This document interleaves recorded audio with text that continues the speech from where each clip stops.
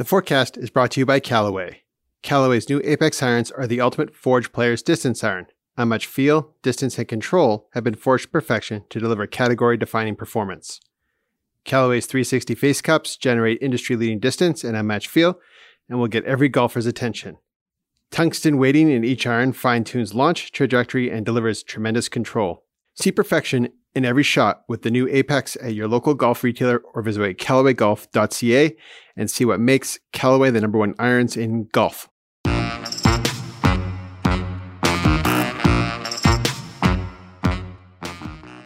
Welcome to the Fore-Cast podcast. I'm post-media golf writer John McCarthy here with Sun Media golf writer Dave Hilson. How you doing, John? I'm doing great. This is the first ever Fore-Cast podcast, and this week we're going to go back to the RBC Canadian Open. We're going to talk a bit about the US Open at Pebble Beach, and later on we're going to have an interview with Brennan Little, Gary Woodland's caddie. Just won the US Open. He was also on Mike Weir's bag at the 2003 Masters, so he's going to join us for an interview. But right away, let's go back to the RBC Canadian Open. Well, it was a fantastic week, John. You know you were there. We were both there all week. There's been a date change. It's early June now, which couldn't have worked out any better, really. It's right before the US Open, so you've got a lot of players that want to get their game in shape. Rory McIlroy was the winner. Couldn't ask for a better one, almost. The only possible better ending would have been to have a Canadian break that Pat Fletcher drought that goes all the way back to 1954. But you know, previously to this year, the Canadian Open was getting lost a little bit between the British Open and then a WGC event. And a lot of guys were just skipping it. They just didn't want to come back from England after playing, or from the UK after playing in those tough conditions to play in Canada and then go into a WGC. So it was great. Yeah, no, I think it was, obviously they're probably folks at RBC and Golf Canada are still pinching themselves how perfectly it turned out. You get 4 nice days of weather, the first 4 nice days since like last August or something. But it was a great event. It's funny.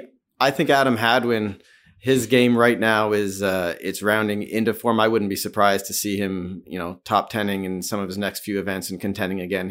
I think he's putting it all together. Well, you got a nice little bonus prize from the Canadian Open. Yeah, going to the British Open. He'll be at Royal Portrush. Obviously, that's awesome for Canadian golf. Awesome for us. I'll be at the British Open, and at least I'll have a Canadian to chase around there. So that's great.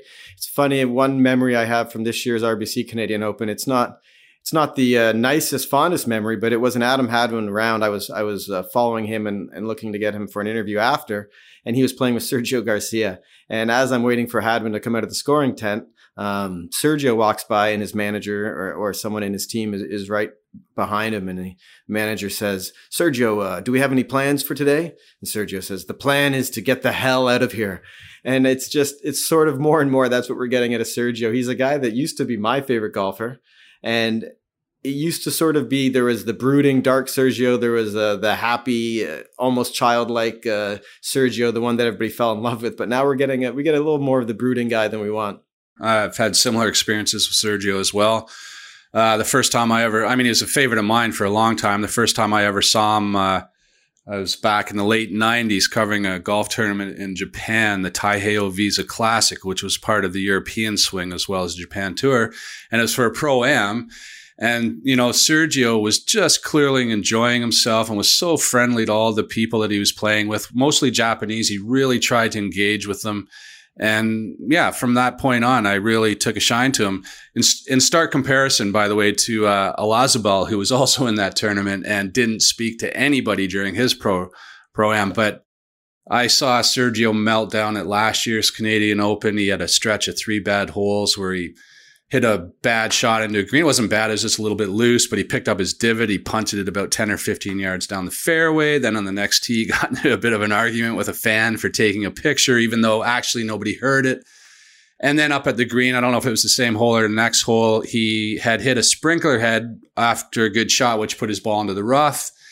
He then had his chip out of the rough. He didn't hit it well, and he slammed his bag into the ground. It was not a good round for him. He missed the cut. I asked for an interview with him. They refused. This year, I heard the same comment as you did at Hamilton. And then he also got into another little bit of a argument, not an argument exactly, with a fan on the 8th tee, a par 3.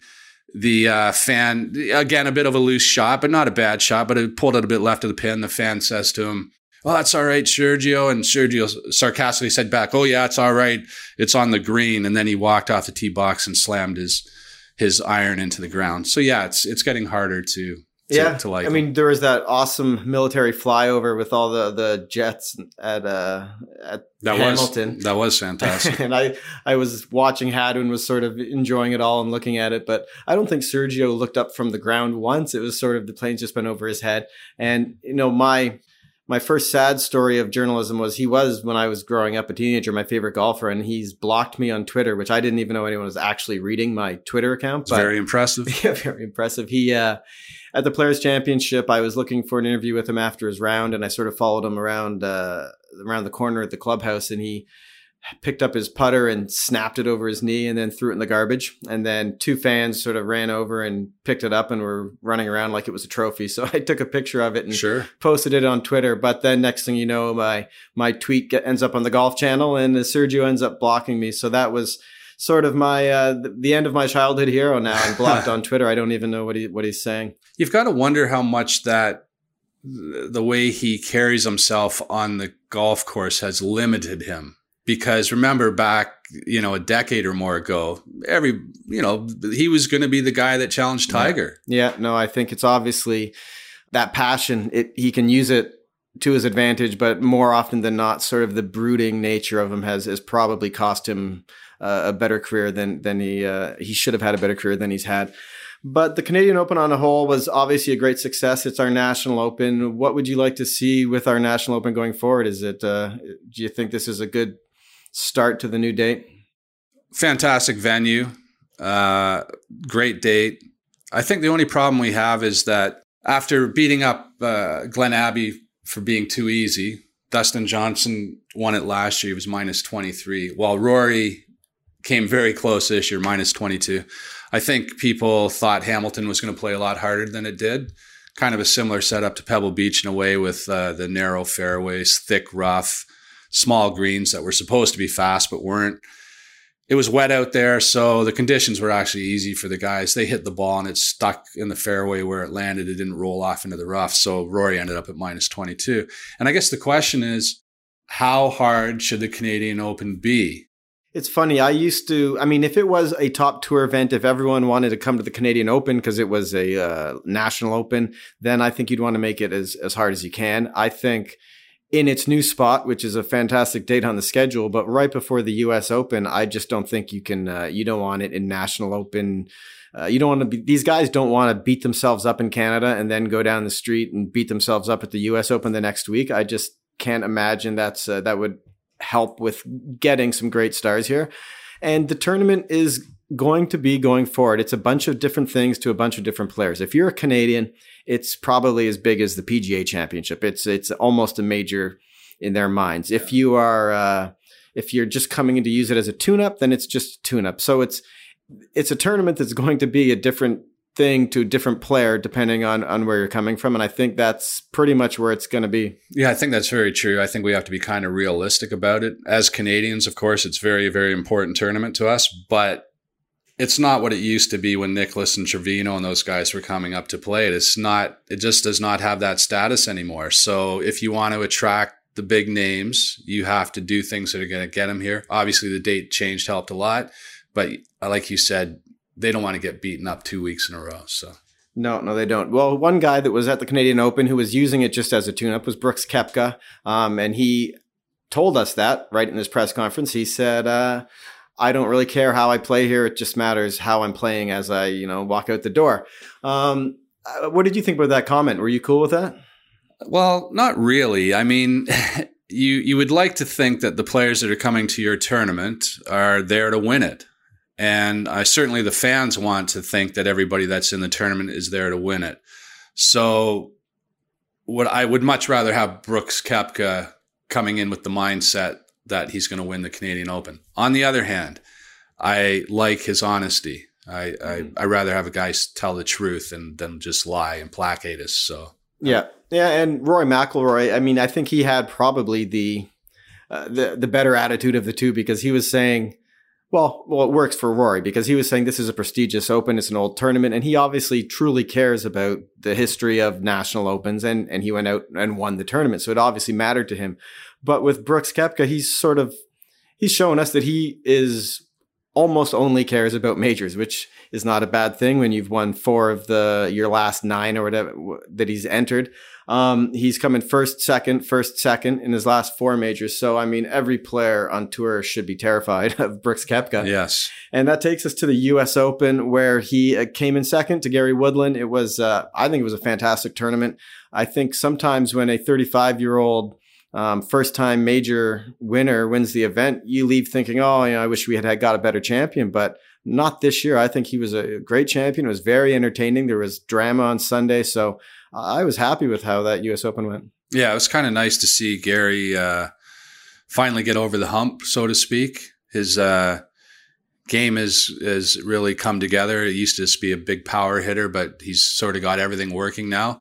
And I thought it was so fantastic to see him pull out that wedge on the 71st hole on the green, and chip it up next to the cup instead of, how far away was he? Maybe it was 50 feet, I think. Yeah. So that took a lot of nerve. So to win a major, it seems like you have to get these almost not luck, but these things that just seem to happen almost like from the stars. It's like he had practiced chipping off of greens because when he came on tour, he was not a good chipper. And his coach at the time said, we should practice chipping off greens. It'll really, help you with your stroke. So what are the chances you get to the end of the tournament and you have this very rare shot that you probably have hit, hundreds, if not thousands of times. So it's almost things like that you need to win a major. Yeah.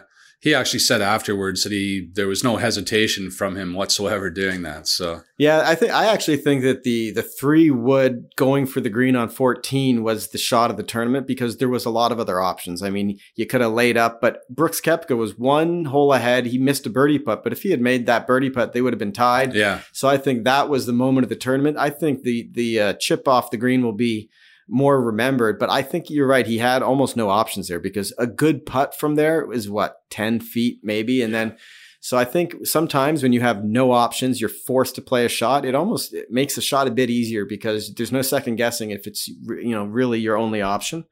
And you're right about that 3-wood on 14 though, because I think that there was a little back and forth on that between with him and his caddy. Yeah. We'll talk to Brennan about that a little later and find out. Yeah.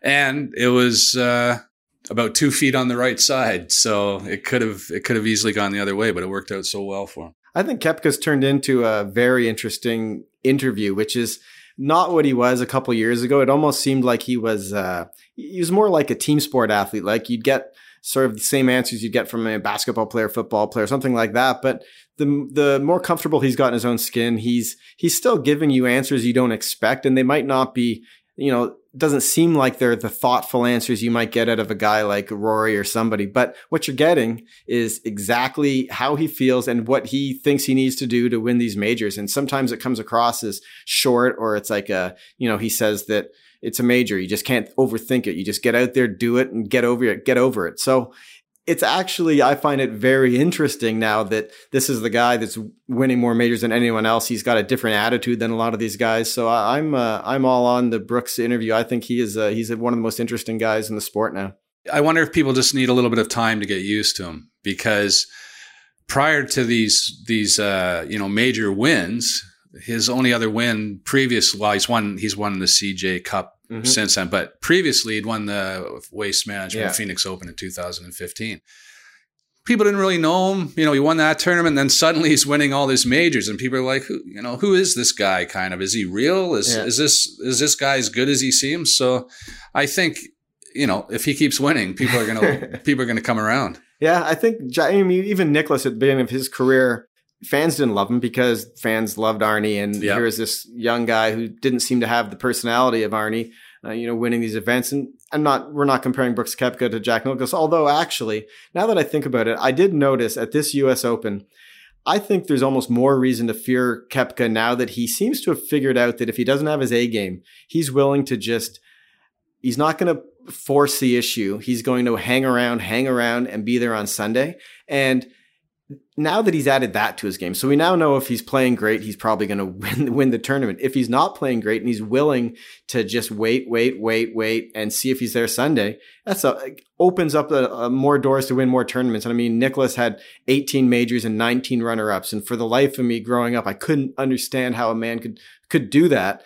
And I'm wondering if it's a bit of the same. If when Nicklaus realized he didn't have his A game, he probably just was making sure he hang around on Sunday, let the rest of the field melt away. And you've heard some of the same comments from Brooks. And if he's adding that to the arsenal, it's like these guys, they should be afraid. Yeah. Well, he certainly walks around the golf course as if he's, when he's into it, as if he's going to win. Yeah. And he was in the field last week at the Travelers, which was a bit of a surprise to me, actually, that he was in there, but it wasn't it was a pretty decent field. So yeah. And he played his last round in under 3 hours, first out of the gate. From what I hear, he didn't spend too much time on the range. So he did say before the week he was going to try something new and try to focus like it's a major. But that's almost impossible to do. You either care about something, deeply, or you don't. It's almost like in the NFL when a team's made the playoffs and they have a game against another team that needs to win to get in. The team says they're going to try. We're going to play all our starters, but you can't pretend to try. Like if it matters that much to you, the people that care about it are the ones that are going to perform well. The guy who doesn't probably won't. Yeah, I agree 100%. And I guess he sort of had the same attitude about the Travelers in the end that he did about the Canadian Open. So, but at the Travelers, we did get to see the PGA Tour, the professional debut of Matt Wolff and Viktor Hovland. They are two incredible up-and-coming players. Ches Reavie won the thing, and he's entirely different character, and he's sort of shown what happens if you are willing to persevere and just keep waiting. What were your thoughts on this week's tournament?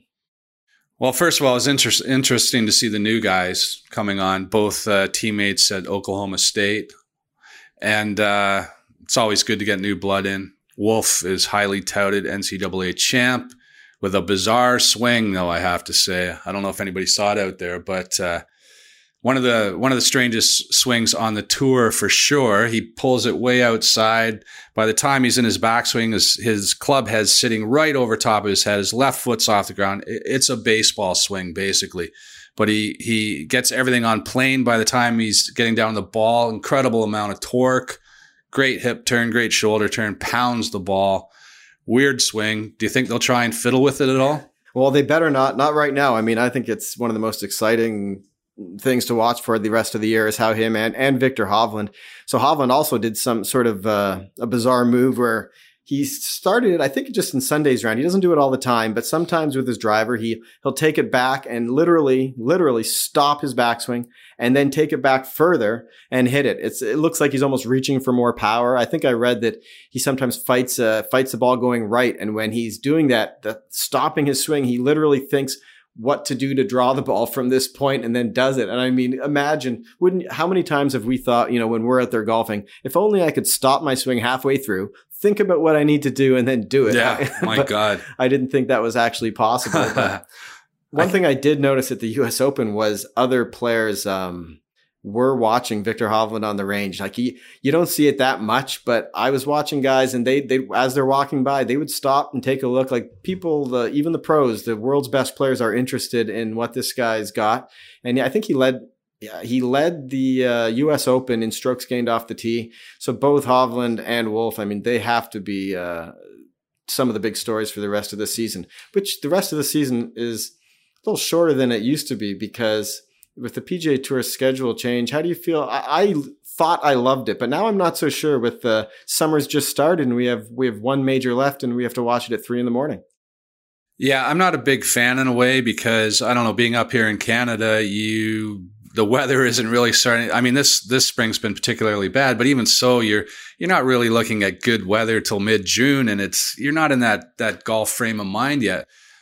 I like the change of date for the PGA Championship because it kind of got lost before. But now you've got 3 majors already out of the way. And the Canadian Open. And the Canadian Open, our major. Yeah. And it's not even July. So what do you have to look forward to, really? I know. I think the PGA Tour is obviously really trying to push the FedEx Cup playoffs, but they've been doing that for years. The question is, obviously the super golf fan is glued in or tuned in for that, but can you get casual fans into the FedEx Cup. I'm not sure. In a Ryder Cup year, you got that coming in the fall, but right now, I mean, it's exactly right. You have 3 majors in the Canadian Open done before some Canadians have played their first round of golf.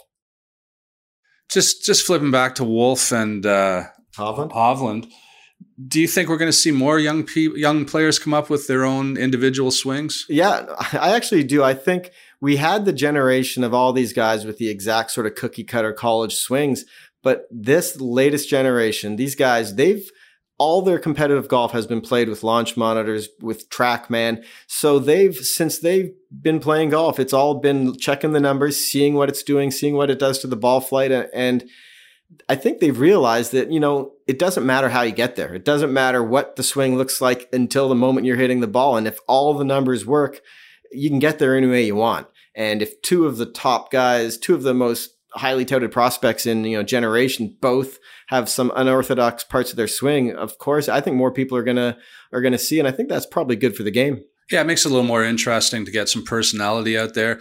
And there's certainly been guys in the past that have had unique swings and done all right. And Jim Furyk obviously comes to mind as probably the best example of that. He's made over $70 million in earnings on the tour, which is incredible if you think about it. And he's won like 17 PGA Tour events. And he shot 58 and 59. And he has shot 58 and 59. So I say keep those swings going. Yeah, we were talking a bit about Ches Reavie winning the Travelers. He is an inspirational story to everybody that is sort of going to hang in there and try to find the answer. So were you happy to see him win? You know what? It's always nice when a guy continues to go out there week after week. He's battled through injuries. His last win actually came at the Canadian Open in 2008 at Glen Abbey. His rookie year. So it's been over 11 years since he last won, and I can't remember. What I like about Ches Reavie is that I saw he was in a practice group with Weir at Pebble Beach, so I was walking with him, and I like that sort of his torso from the middle down. It's similar to kind of ours, and I enjoy that. He's not a fitness buff. He's got a little extra weight around the middle, and I think that's going a long way to inspiring men of our age. Right. And you can't say his victory was totally a surprise either, because he's had a pretty good year and he came in 3rd at the U.S. Open. Mm-hmm. And he leads the tour this year in driving accuracy. And, you hit the ball in the fairway all the time. If you're leading the tour in driving accuracy, you're going to give yourself chances. So. And I read a story recently too so he plays at Whisper Rock, where tons of the pros play, and it's very competitive. There's amateurs there that don't take shots from PGA Tour pros. It is a highly competitive golf club, and there was, I guess, before the U.S. Open, there was words out of there that he had shot 261s in the week before the U.S. Open. So people knew that his game was in form, and then he finished 3rd at the U.S. Open.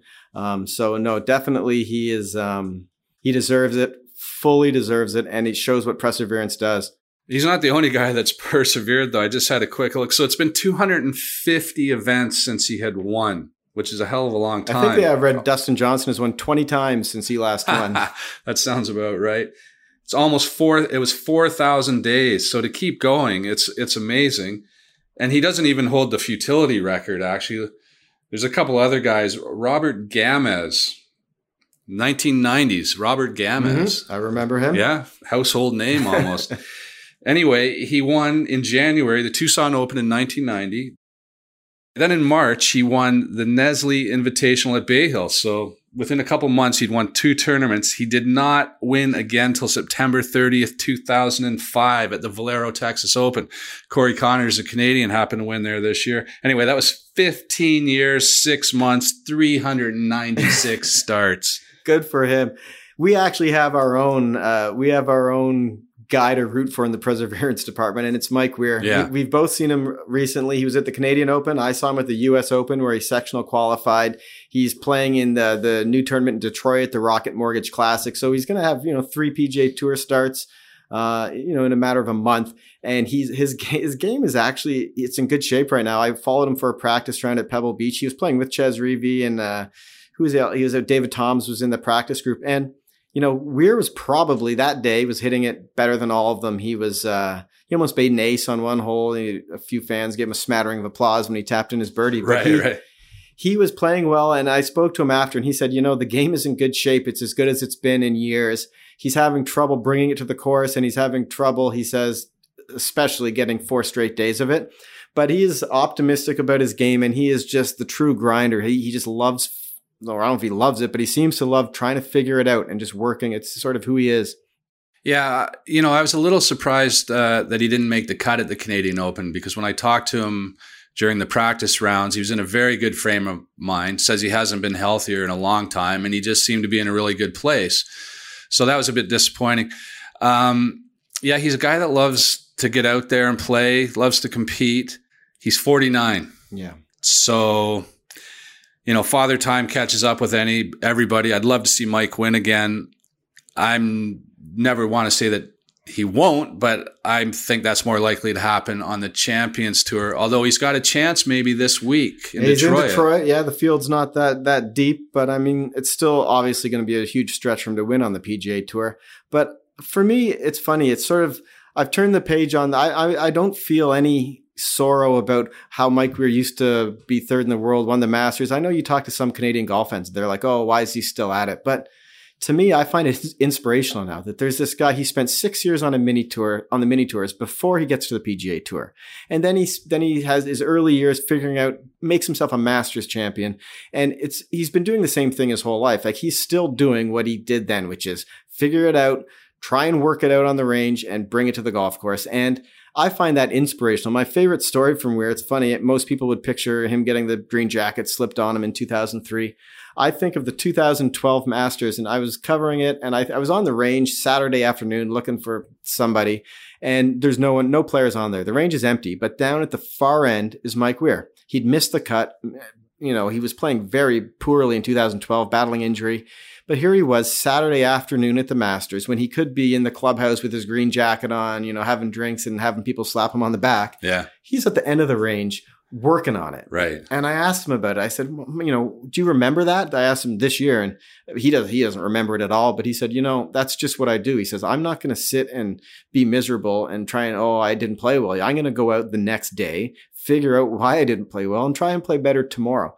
And that's sort of, we always say, or everybody always says it's about the journey, not the destination. Right. But how many people actually are willing to live it like that? And I think that's what he does. Like he loves the journey. He's fully engaged in the journey. And if that doesn't make some Canadian golf fan happy, who cares? It's who he is. And I think he's somebody to look up to at this point for sure. I agree 100%. Now, another 49-year-old that's going to be in Detroit this week at the Rocket Mortgage Classic. Well, that rolls off your tongue, I'll tell you. That's a beautiful. It's Detroit's Major. I don't know if you heard that, but that is their slogan, Detroit's Major. So we will agree that it's Detroit's Major and that Detroit is major. Yeah.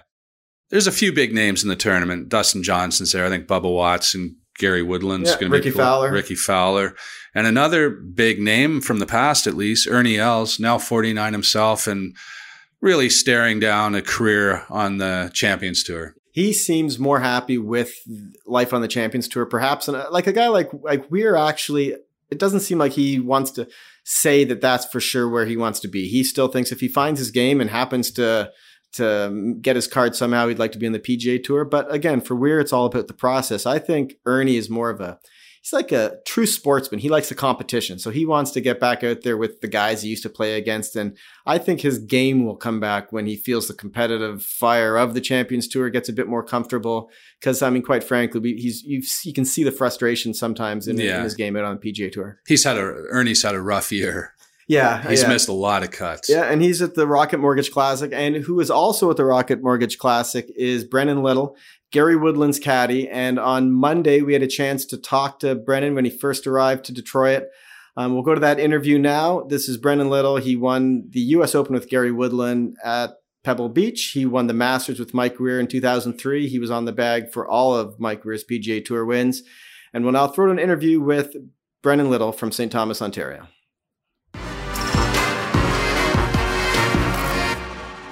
We'd like to welcome Canadian PGA Tour caddy Brennan Little to the show. Brennan's fresh off a U.S. Open victory with Gary Woodland.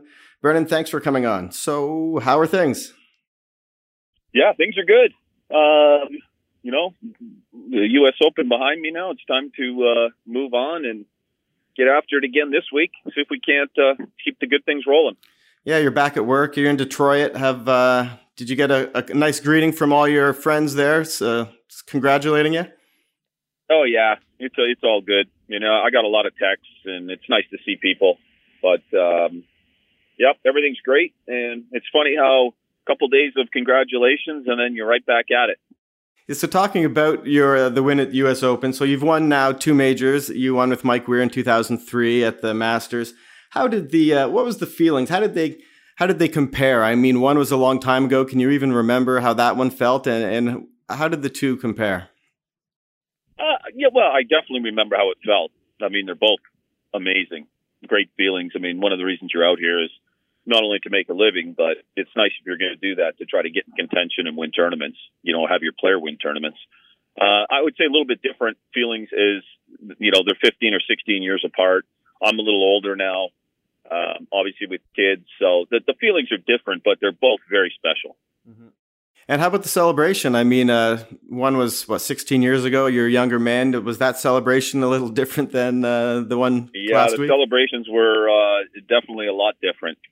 That one, we had a good time back at the house in Augusta, and then we flew up to Toronto, and Mike dropped the puck the next day. We had a pretty good few days back in TO, and this one was drive to the airport at 7 a.m. or whatever it was, 6 a.m. for an early flight from San Fran to get home to watch kids baseball. So definitely a little bit different.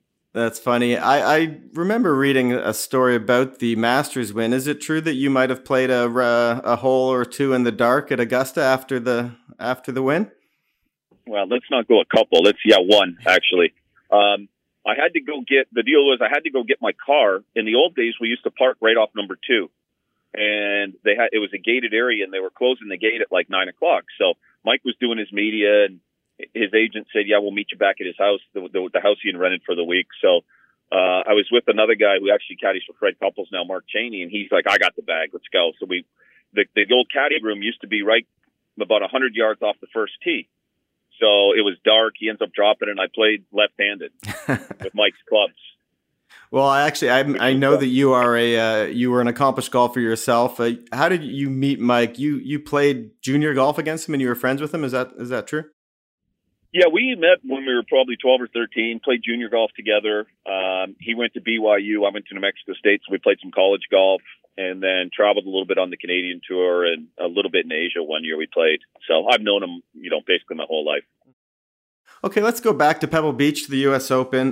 The 2 shots that I think most fans are going to remember, the one that I think was the shot of the tournament was the second shot on 14, the par 5. So you had a 1-shot lead. Brooks Koepka's 1 hole ahead. He had a birdie putt that would have tied you guys at the time. He missed that, but I don't think you guys knew that at the time. So you had 2 choices. I mean, you could lay up or you could go for it. And Gary gave you a lot of credit for the decision. Can you sort of talk me through that shot and that decision? Yeah, to be honest with you, I mean, we talked a few weeks ago, and he was talking about playing a little more aggressive. Not tendencies, I guess, but I like to try to get the ball around, get it in play. His mentality is a little more, aggressive, hit more drivers. So we had a little talk about that. He got to that shot. I never ever thought about laying that up because we had a pretty good number as it was, the way it was. And you can always hit it long there, and you're still going to be able to chip it somewhat close, 15, 20 feet. Laying it up there, I think that's a really, really tough wedge shot. Because you have to lay it back to far enough where you can get a little spin on the ball. It's not like you can hit it right up short of the bunker and have a 20-yard pitch shot. So we would have had to hit something, 160, 70 yards, leave yourself about 90. And like I say, over my years at Pebble, that's always a tough wedge shot to get close. Mm-hmm. So I never thought for a minute. I mean, he brought it up about laying it up, and I was like, no, Rewood, get it up there. Yeah, so obviously it turned out the way it turned out was, it must have. I haven't seen it yet, but it must have hit just over the bunker. Oh, it was absolutely beautiful. It looked like one of those, you won't say once in a lifetime shots, but it was just dead perfect. So he was he favoring layup, or he was just bringing it up as a discussion, or are you not sure? Well, no, he brought it up. He's like, where should we hit this? What's long right like? And I'm like, long right's not very good, but it's playable. Long over the middle if it lands on the green, I figured he wasn't going to fly it over the green. I think we had 260 cover, so 280 in that weather. I figured it might land on the green and roll over the back. Even if it goes over into the rough back there, you can always bump it into the hill and hit it down there, a decent chip and get it close. Long right's not very good, and left is not the end of the world, because that green kind of slopes down towards the left. So even if you hit it in the left stands or in the rough, you're pitching it back up into the hill. What a difference that would have been. I mean, with Koepka 1 hole ahead at the time, 1 shot behind, if you're laying up and a par wouldn't be that easy, but definitely on the closing stretch, a 2-shot lead's much better than a 1-shot lead. I almost think that, in my mind, that was the shot of the tournament. How much convincing sort of are you ready to do? And what do you do when you, I've seen my favorite move a caddy does is he sort of seems to leave the bag there beside the player for a little longer than normal if he's not sure about a club choice. Is that something that you've done, or what do you do when you want to sort of let the guy know that you're not sure of his choice? Not that happened on that hole, but in general. Yeah, no, I'll tell him. I mean, normally we're on the same page. I can tell sometimes if there's a shot that he's not comfortable with, and normally if he's going to lay it up and he says, I want to lay this up, I'm not going to talk him into hitting a shot if there's trouble. If we discuss things, where's the place to hit it, this and that, and we decide that laying it up, to 50, 60, 80 yards, whatever's fine, I've got no problem with it. I've never ever liked that wedge shot because you're 10 or 12 yards uphill. The green slopes away from you. Hitting it short in the bunker, it buries. So really on that shot, there wasn't, in my opinion, I never, ever thought about laying it up. Great. And then the next shot, the one that everybody probably years from now might remember is the pitch or chip off the green at 17. Tell me a bit about that one. In my mind, it almost looked like there was almost no other option. I mean, a putt from there didn't look like it would be very hard to get it close. Does that sometimes make a shot as a player, maybe make it a little easier when there's zero options, so you sort of know this is all I've got, so it's almost easier to commit to it? Yeah, I think 100%. I mean, he had that same shot early in the week on the same hole. The pin was kind of tucked on the left side of the green, but on the right edge, and he hit it right again, and he had to chip it. The same with this one. I mean, the best he was going to do is putt it, even if he perfectly rolled it right to the edge of the first cut. It was going to go down and move left hard, probably 15 feet would have been a good shot or a good putt. So there really was no option. And he's also hit that shot a lot. I mean, he used to work with a guy in Dallas, and they used to chip off the greens a lot for contact. So it's not like he hasn't done that before. So really, I think when we got up there, he's like, I can't putt this, can I? I'm like, nope. So I think that right away made his decision, and there was no looking back. And how great is it in these major victories? You often can find some funny sort of backstory that almost seems like it was meant to be. Like, what are the chances that he's practiced a fair amount, chipping the ball off of a green, probably more than most players in the field, but it's these little moments that sometimes do it for you, right? Absolutely, yeah. I mean, you got to get some good breaks. The chip in on Saturday was really, I think, the telling when he chipped in on 13 and then made the bomb on 14 for 2 pars. That kind of kept things, on track and kept the lead. And I think that was really big for him on Saturday. And then obviously, you get a couple good breaks. He made on 13 again. He made a great par after hitting it way right off the tee. And then the birdie on 14, and Brooks didn't birdie 18, which helps with a 2-stroke lead on that tee rather than a 1-stroke lead, the way you play the hole. So, things, you got to get good breaks, and you obviously have to play good golf, but it's nice to have a break here and there too. For sure. Did you trust that scoreboard when you saw it going to 18, or were you like triple checking, like, are we sure we have a 2-shot lead here? No, we had this guy, Lewis, the camera guy with us, who had the earpiece in. When we walked off the green, I said to him, do we have a 2-stroke lead? And he's like, hang on. And he radioed in or whatever he did. And he said, yeah, you do. He finished at 10 and we were 12. So I made sure I saw that scoreboard, but you got to be really careful. You got volunteers putting up scores there. And if it shows you have a 2-stroke lead, you only have a 1-stroke lead, I would be pretty disappointed in myself if something was to happen. And what did you guys talk about Sunday? I mean, obviously you need to try to keep your man loose. I'm sure it looked like he was feeling pretty loose anyways, but what do you do as a caddy to try to keep a guy, you know, level-headed and feeling good about things on a Sunday that there's obviously a ton of pressure on him? Yeah, just the same things. I mean, we have a lot in common. He and I, sports. You know, talk Raptors, talk a little hockey. I'm trying to get him a little more into the hockey, the hockey atmosphere, because he's not much of a hockey guy growing up in Kansas. But you know, we talk a little bit about it. It's mostly sports. Yeah. But we have a lot in common, so we're always talking about something. That's funny. I've never heard as much Raptors talk at majors that I've heard in the last at the PGA Championship and the U.S. Open. It's pretty different.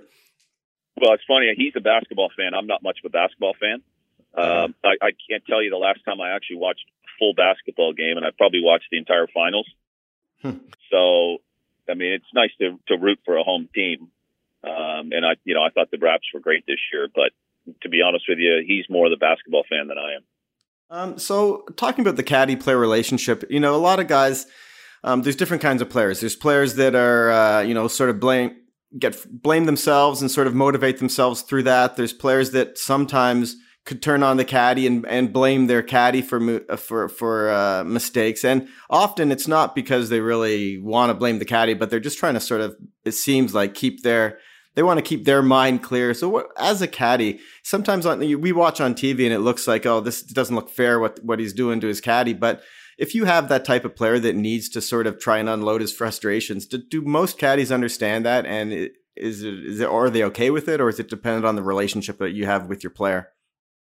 Yeah, I think it depends on the relationship, first of all. And I also think as a caddy, you need to realize that some guys do that. Mm-hmm. And they're not taking it out on you. It's just a way to get rid of some frustration. There's obviously a point where you can only, you can take so much. I mean, some guys are very, very hard all the time. Then it gets a little carried away. Gary's really not that way.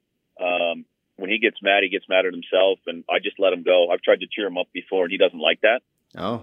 So he's pretty easy. He just rambles on himself for a hole, and he's got a great trait in the fact that anytime he makes a mistake, he doesn't compound it with another one. Mm-hmm.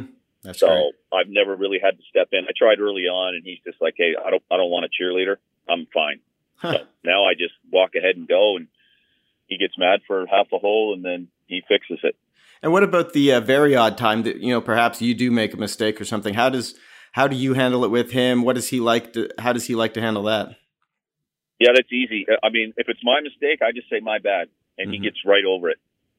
He told me that early on. He's like, "Listen, if you make a mistake and you admit it, that's fine. It's gone. I won't say anything. Mm-hmm. If you don't, then it kind of festers."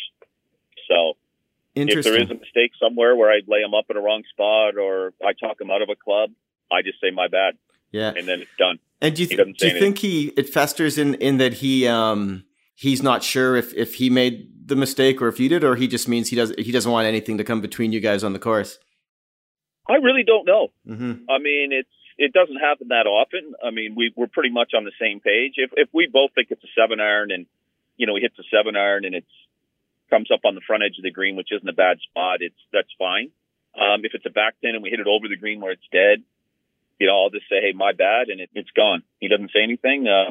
There's been a few times where I haven't said it, and he lets me know. So, it's very interesting. Yeah, let's talk a bit about Gary. So he's 35 years old, but I think he's he's a very interesting 35-year-old first-time major winner, and that we've all heard about his background in the past week, how he had a basketball scholarship and sort of didn't take golf as his only sport until his second year of university. So he probably, at least in my mind, he'd have more potential than almost any 35-year-old first-time major winner. Do you think there's like a lot of potential, more than you would find in most 35-year-olds? Yeah, I think so. I mean, this is a good time for him. His game's just gotten better over the last 3 or 4 years. He's got some good people around him. I mean, a good short game coach, a good putting coach, and I think he's just kind of coming into the prime of his career. As far as understanding his game and knowing what he needs to work on. He realized his putting and his chipping wasn't very good. He went out and got some help, and it obviously came together last week, but over the last 2 years, really, he's just kind of improved. So I definitely see, a lot of potential from him. And you've caddied for a number of players, Mike and Sean O'Hare, Camilo Villegas, and Gary. When you started with Gary, did you see did you see a ton of potential there, or was it, what were your first impressions of him? 2016, I guess, is when you guys started. Yeah, no, I saw it right away. I mean, he's obviously a great ball striker. Anytime you're a good ball striker like that, if you get hot once in a while with the putter, you're going to play well, because he drives it better now than he did when I started, but he's always been a great iron player. And when you hit it that far, you're giving yourself a lot of, you're giving yourself a lot of irons. So, I mean, most par fives are reachable. He's not really hitting too many long irons in the par fours. So I knew right away he was a good player, obviously, from what he'd done in the past. And he's taken it to a new level now, which is a lot of credit to him, because a lot of guys don't focus on their weaknesses. They'll go to the range and hit balls because that's what they're comfortable with. He's kind of gone the other way and said, okay, he doesn't really hit balls after rounds. He practices hard at home, and then when he comes out to the tournament, he'll work some short game and kind of relax, take it easy, just trying to play well that week. Yeah, and that's interesting. And you talk about, you played most of your career was with Mike. They seem, obviously their style of play is very different. I mean, Gary's hits it a ton, and he's a fantastic ball striker. Mike has one of the great short games that we saw when he was in his prime. So there are very different players on the course. How about their demeanor off the course? Are they equally opposite as in their personality on the course, or what's it like being a caddy for two players that are so different on the course? And I don't know what they're like, their personalities, but are they very different? Off the course, they're not. I mean, Mike's same guy. He's a sports guy. He's pretty laid back. On the course, they're completely opposite. Tournament weeks, Mike's more of a grinder, very detail oriented. I mean, carried his own yardage book. He kind of knew where to hit it.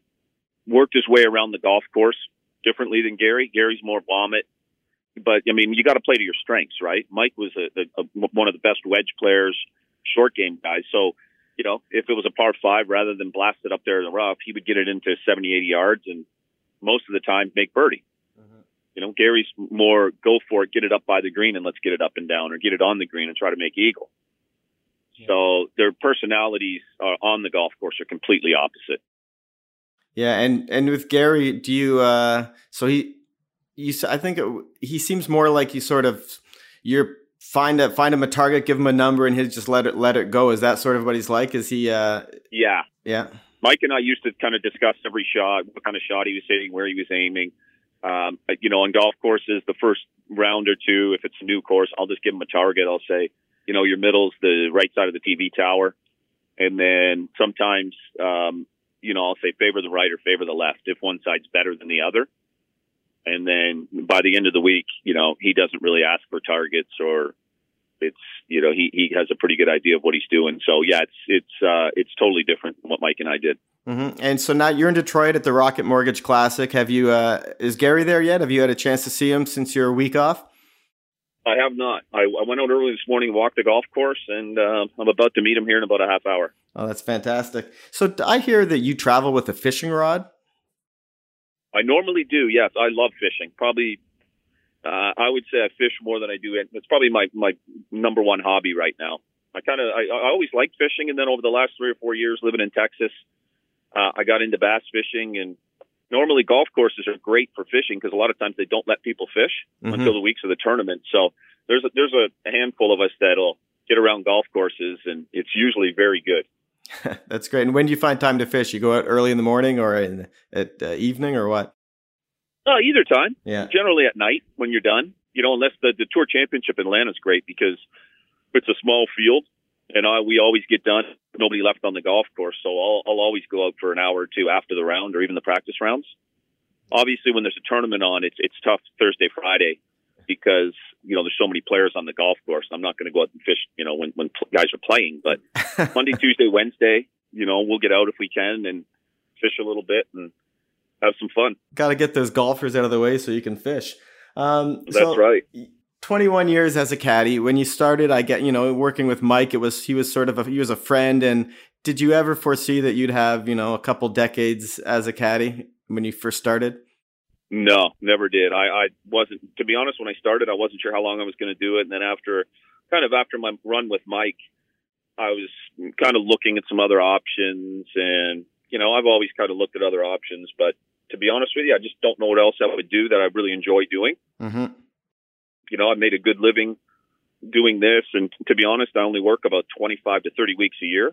I know I'm gone a lot, which I hate when kids have baseball tournaments or there's events going on I'm not there for, but you also have to look at the other side. If I am going to start something, I'm going to be behind the 8 ball and probably have to work twice as hard as anyone else because I'm almost 50 and to start a new job at this age is tough. So we'll just keep rolling with it. For sure. And I guess last week's win, if you needed any remotivation, there it is. I mean, you've got a lot to look forward to with Gary.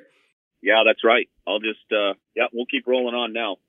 All right, great. Well, I think we'll leave it at that. Brennan, thanks for coming on during work week. It was awesome to hear the stories. And again, congratulations on the U.S. Open and good luck the rest of the year. Yeah, thanks very much. I appreciate it. Thank you. Have a good day. You too. Bye. Take care. We want to thank Brennan Little for giving us some time there in Detroit. We also want to thank you for listening to the first Fore-Cast podcast. I'm John McCarthy, at John McCarthy Son on Twitter. I'm Dave Hilson, Dave_Hilson on Twitter. And we'll be back next week with another one. Thank you. Bye.